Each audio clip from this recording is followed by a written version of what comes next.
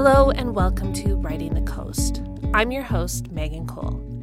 And Writing the Coast is the official podcast of the BC and Yukon Book Prizes. It's your destination for conversations with the authors and illustrators whose books are shortlisted for our annual prizes. My guest for this episode is Eldon Yellowhorn, who co-wrote the book What the Eagle Sees: Indigenous Stories of Rebellion and Renewal. What the Eagle Sees is shortlisted for the Sheila A. Egoff Children's Literature Prize. Eldon is a member of the Piikani Nation, and as you'll hear in my conversation with Eldon, he has an extensive and fascinating background in archaeology, which he blends with his interest in Indigenous history and story. He's a professor of First Nation Studies and Archaeology at Simon Fraser University and has written several books for adults and has also co-written the book Turtle Island with his co-author Kathy Lowinger. In What the Eagle Sees, readers are transported through history and across Turtle Island to read the stories of what Indigenous people did when invaders arrived on their homelands. This powerful book blends stories with illustrations and photographs to connect past and present stories of resistance and rebellion. Eldon starts our conversation with a reading from What the Eagle Sees. The section that I'm going to be reading on horses, I want to use it to demonstrate how history, mythology, and archaeology all combine to give us a better appreciation of the role of horses in Native culture, beginning from when they start to transform the way people lived and what we learned about them in the intervening years.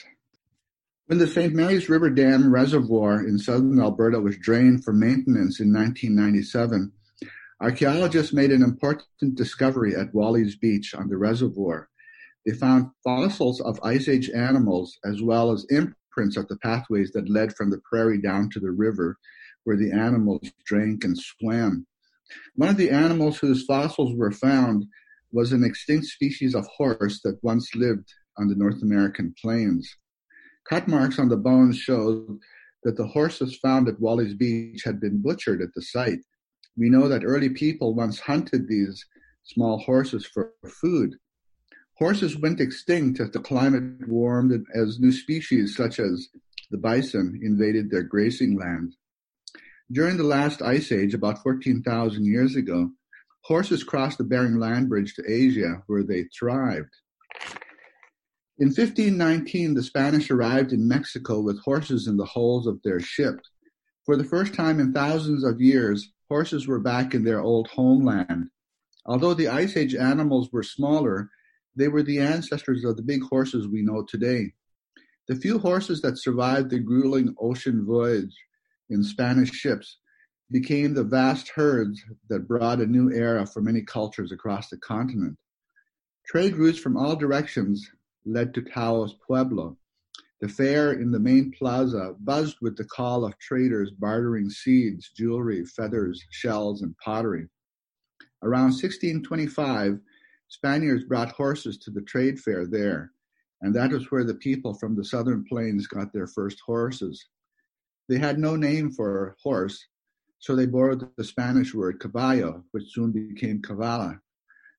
Northern Plains people didn't trade directly with the Spanish, but within 100 years of trading with southern nations, they had horses too.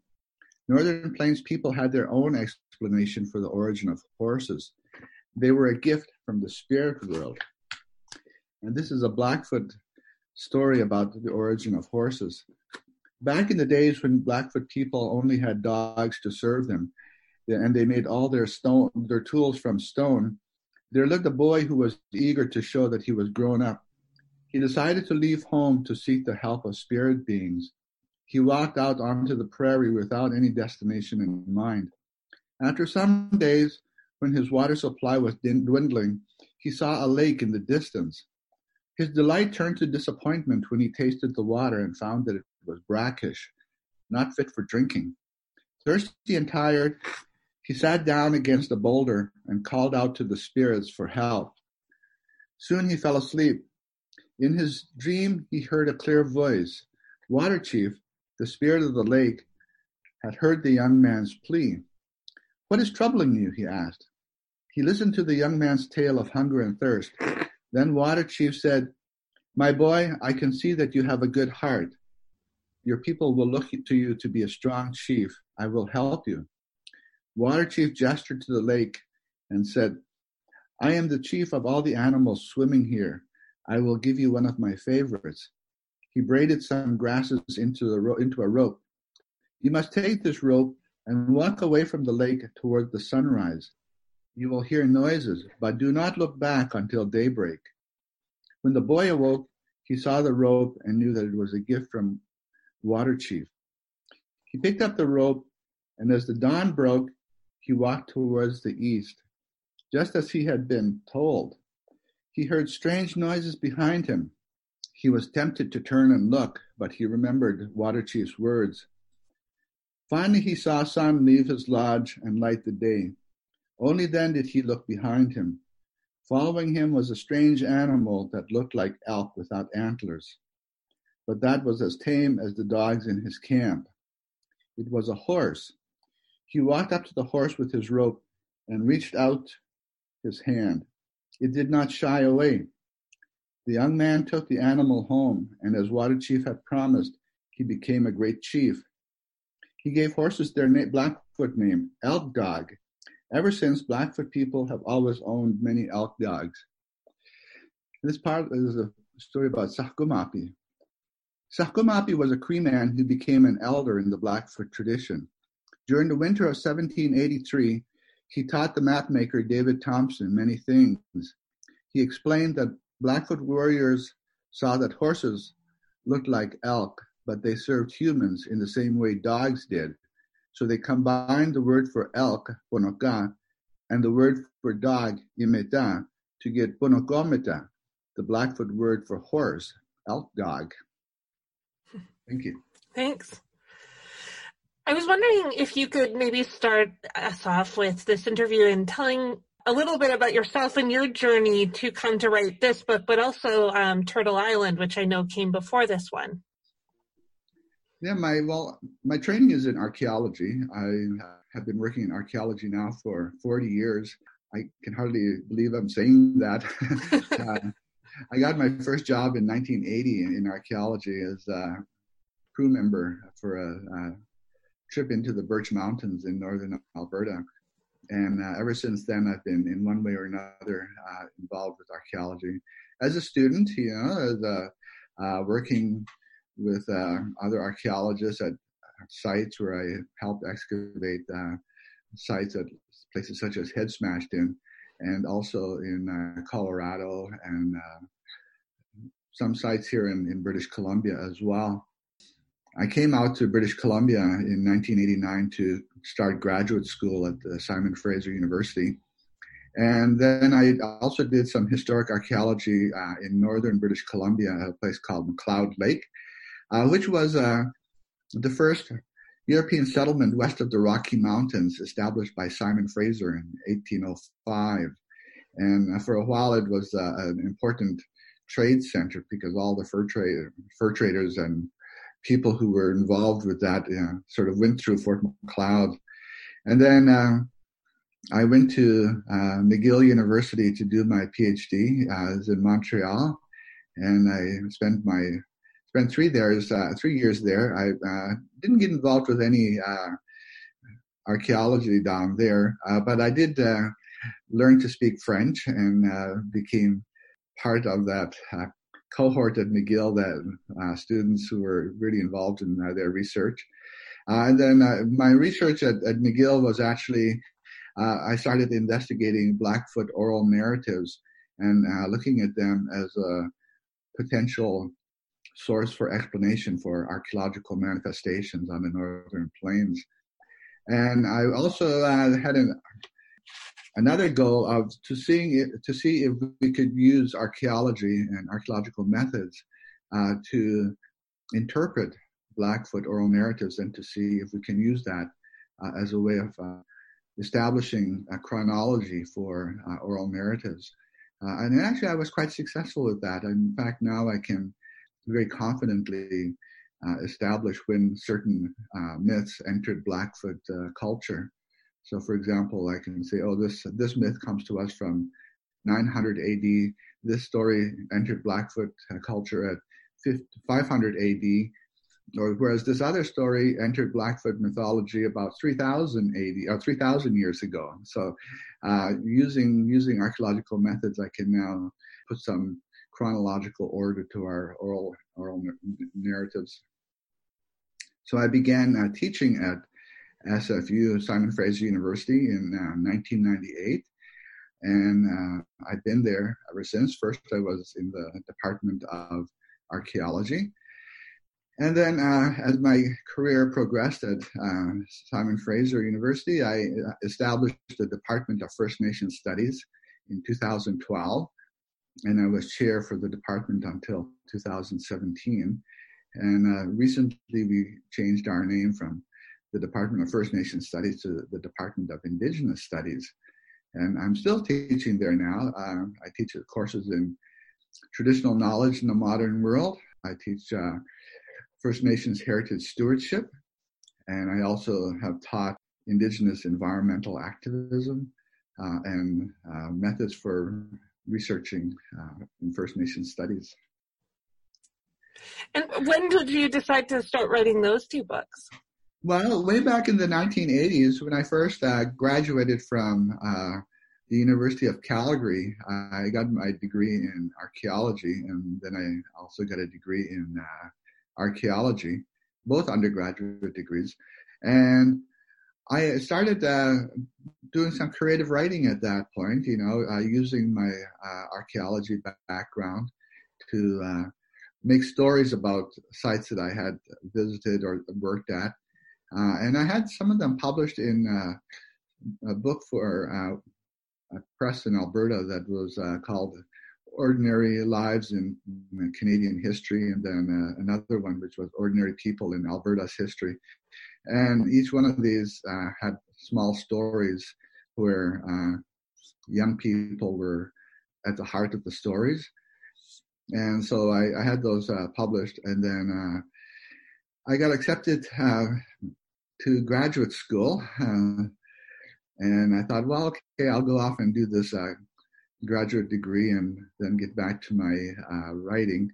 And then as the way things turned out, I never got back. I got too involved with academic life and doing academic writing. So I recently had the opportunity to go back to the creative writing aspects when Anik Press approached me about doing these 2 volumes. And I immediately agreed, and I wanted to do this again. So that was how I returned to this aspect of, something I really like doing, writing. I really do enjoy writing. All my writing has always been very academic for an audience that are other academics. So I wanted to do something that appealed to more public audience. Also, it's my own way of giving something back. When I was in university, it was the Pagan Board of Education, the community that I'm from, who supported me all through my academic studies. They paid my tuition, and that allowed me to go to some very fine universities. And this is, I wanted them to be able to get something back from their investment in me.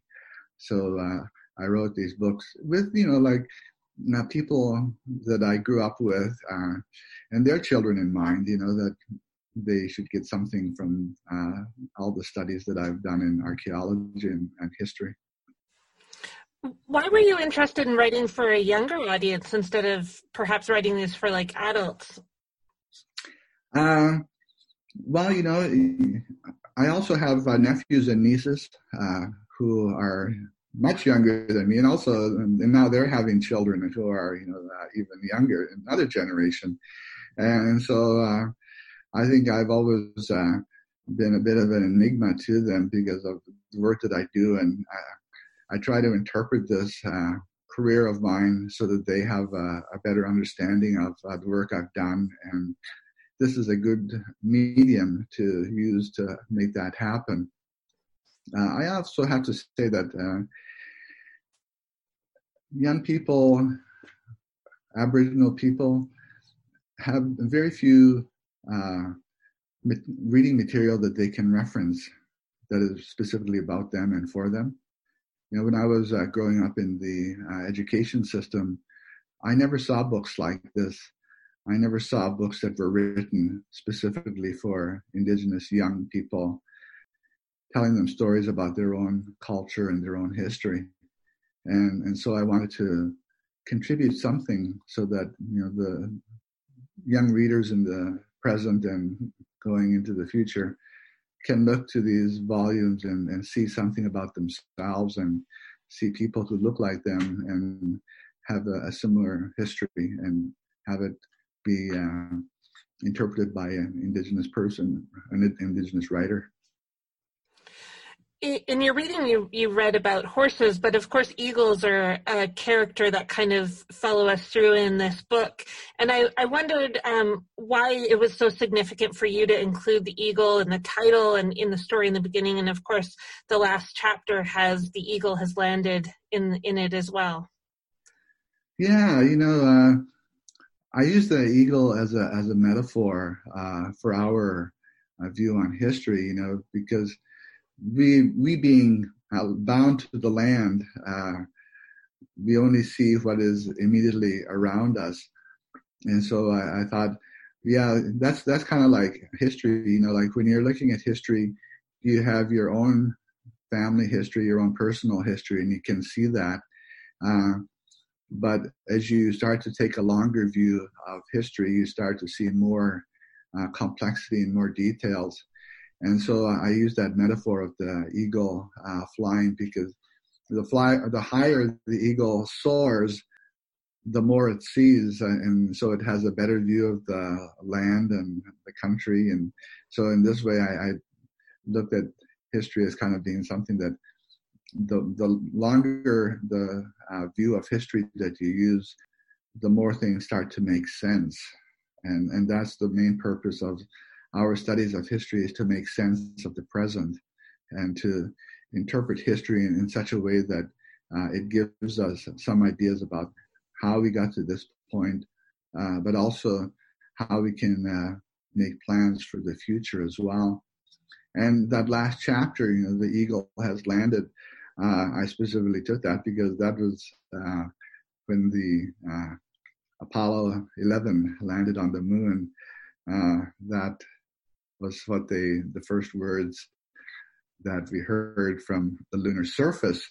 And I just thought that was such a good metaphor for how we can use this in going into the future, you know, how we can use that as looking back on the earth and seeing the earth kind of as this ball in the vastness of space, you know, and seeing history, you know, similar to that, you know, that history is not over, that it is going to continue, and future historians will look back on this era and have their own questions about how we you know, had our time here on Earth and what our contribution was.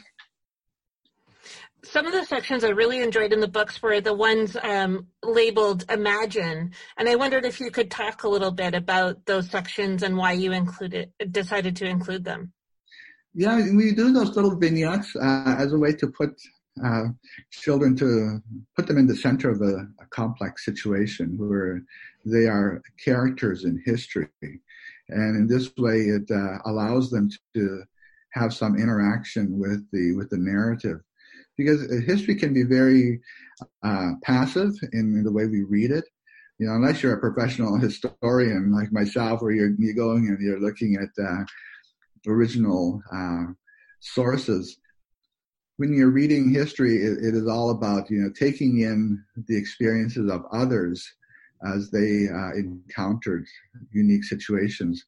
And in doing these vignettes, it's taking the reader and placing the reader into the action, so that they feel that they have an active participant. They are active participants in the making of history. Yeah, they're really powerful little moments to sit with, and I really enjoyed that part of the book. Yeah, and also I have to say, that some of them are kind of from my own experience. Like, for example, the part about the horses and the little boy being put onto the horse for the first time.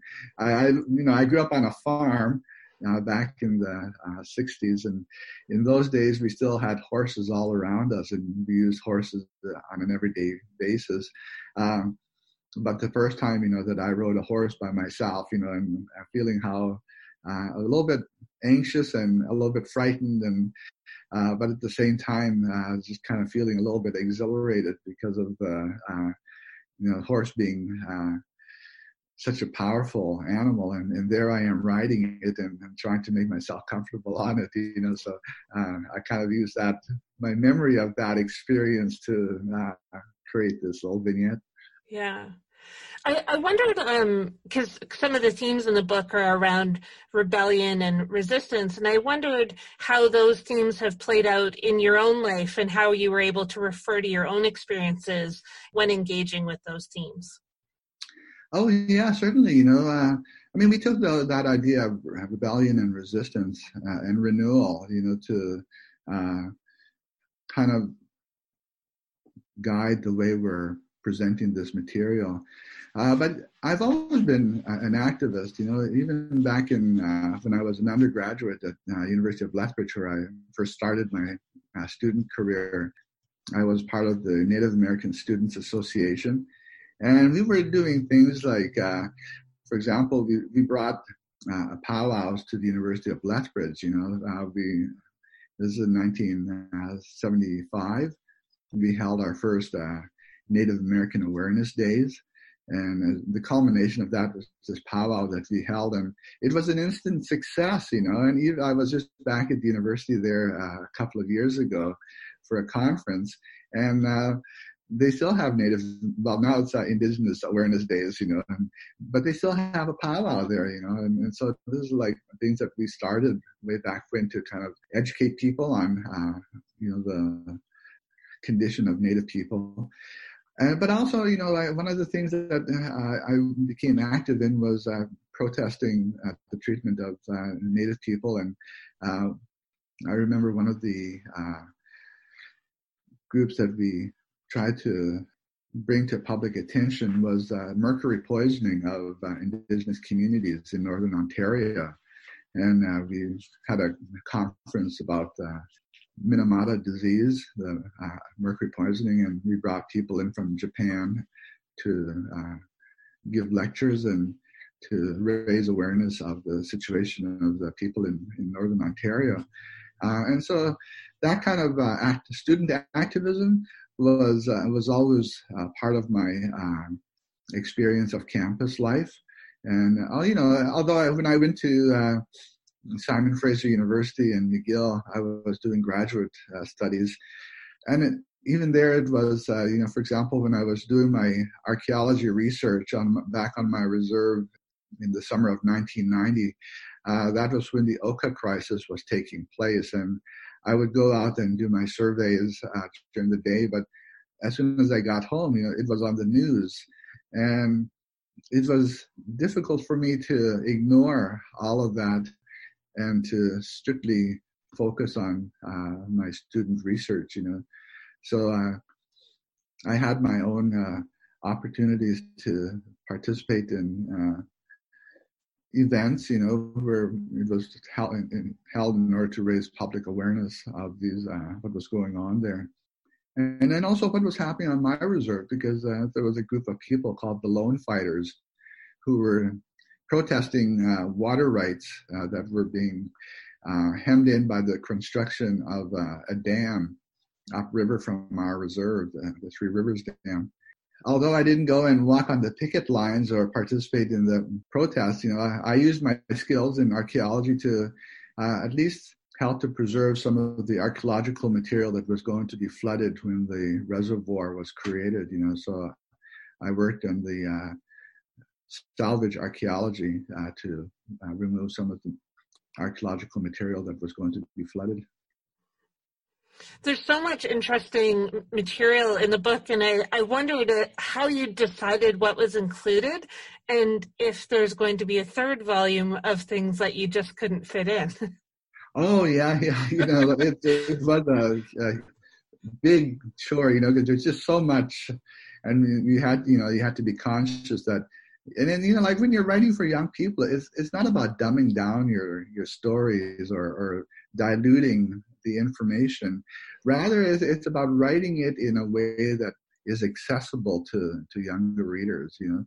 At the same time, I've actually been told by a lot of adults that they like reading these because it's not sequential. You don't have to pick it up and read from page 1 and read until you get to page 100. Rather, you can open the book up at any place and start reading, and you find something new or some information. So that part of it has been trying to select those key moments. But when we're also bringing up some very heavy topics such as genocide, writing about genocide and making it without being judgmental, not saying, oh, this is poor us and curse them. We're rather trying to be like, what were the conditions that led to that, and how did that influence and how did that affect the way people experience their own history and culture. So we had to be able to pick and choose, and the same was with Turtle Island, which had more of a focus on archaeology and mythology, but we also threw in a good dollop of oral history and contemporary life to kind of round it out. We very deliberately focused more on history, and to focus on key moments in history that were pivotal to the way that Native people and their encounters with the larger world. My co-author Kathy Lowinger, she and I are working on a third volume, and this one is going to be more about science and technology and the way that ancient peoples, traditional cultures, and modern indigenous people use scientific methods and scientific knowledge in their daily lives, but also the contributions that they made and how that influenced their cultures. Sounds really interesting, because you kind of nodded to that a little bit with the kayak in the early part of the book. So I'm sure there'll be lots of good information. Well, one of the things that I'm really interested in is astronomy. One of the areas where I've focused in my archaeology research is an area called archaeoastronomy, and that's how ancient people use astronomical knowledge to help them create things such as calendars, or to help them make plans. And there's a lot of star lore in Blackfoot culture, and I wanted to reinterpret those star myths and tell them what was the scientific basis behind the telling of this story. Thanks so much to Eldon for being on Writing the Coast. And thanks, as always, to you, our lovely listeners, for subscribing, listening, and sharing the podcast. If you want to find out more about the BC and Yukon Book Prizes, be sure to visit our website, bcyukonbookprizes.com. You'll also find us on Facebook, Instagram, and Twitter.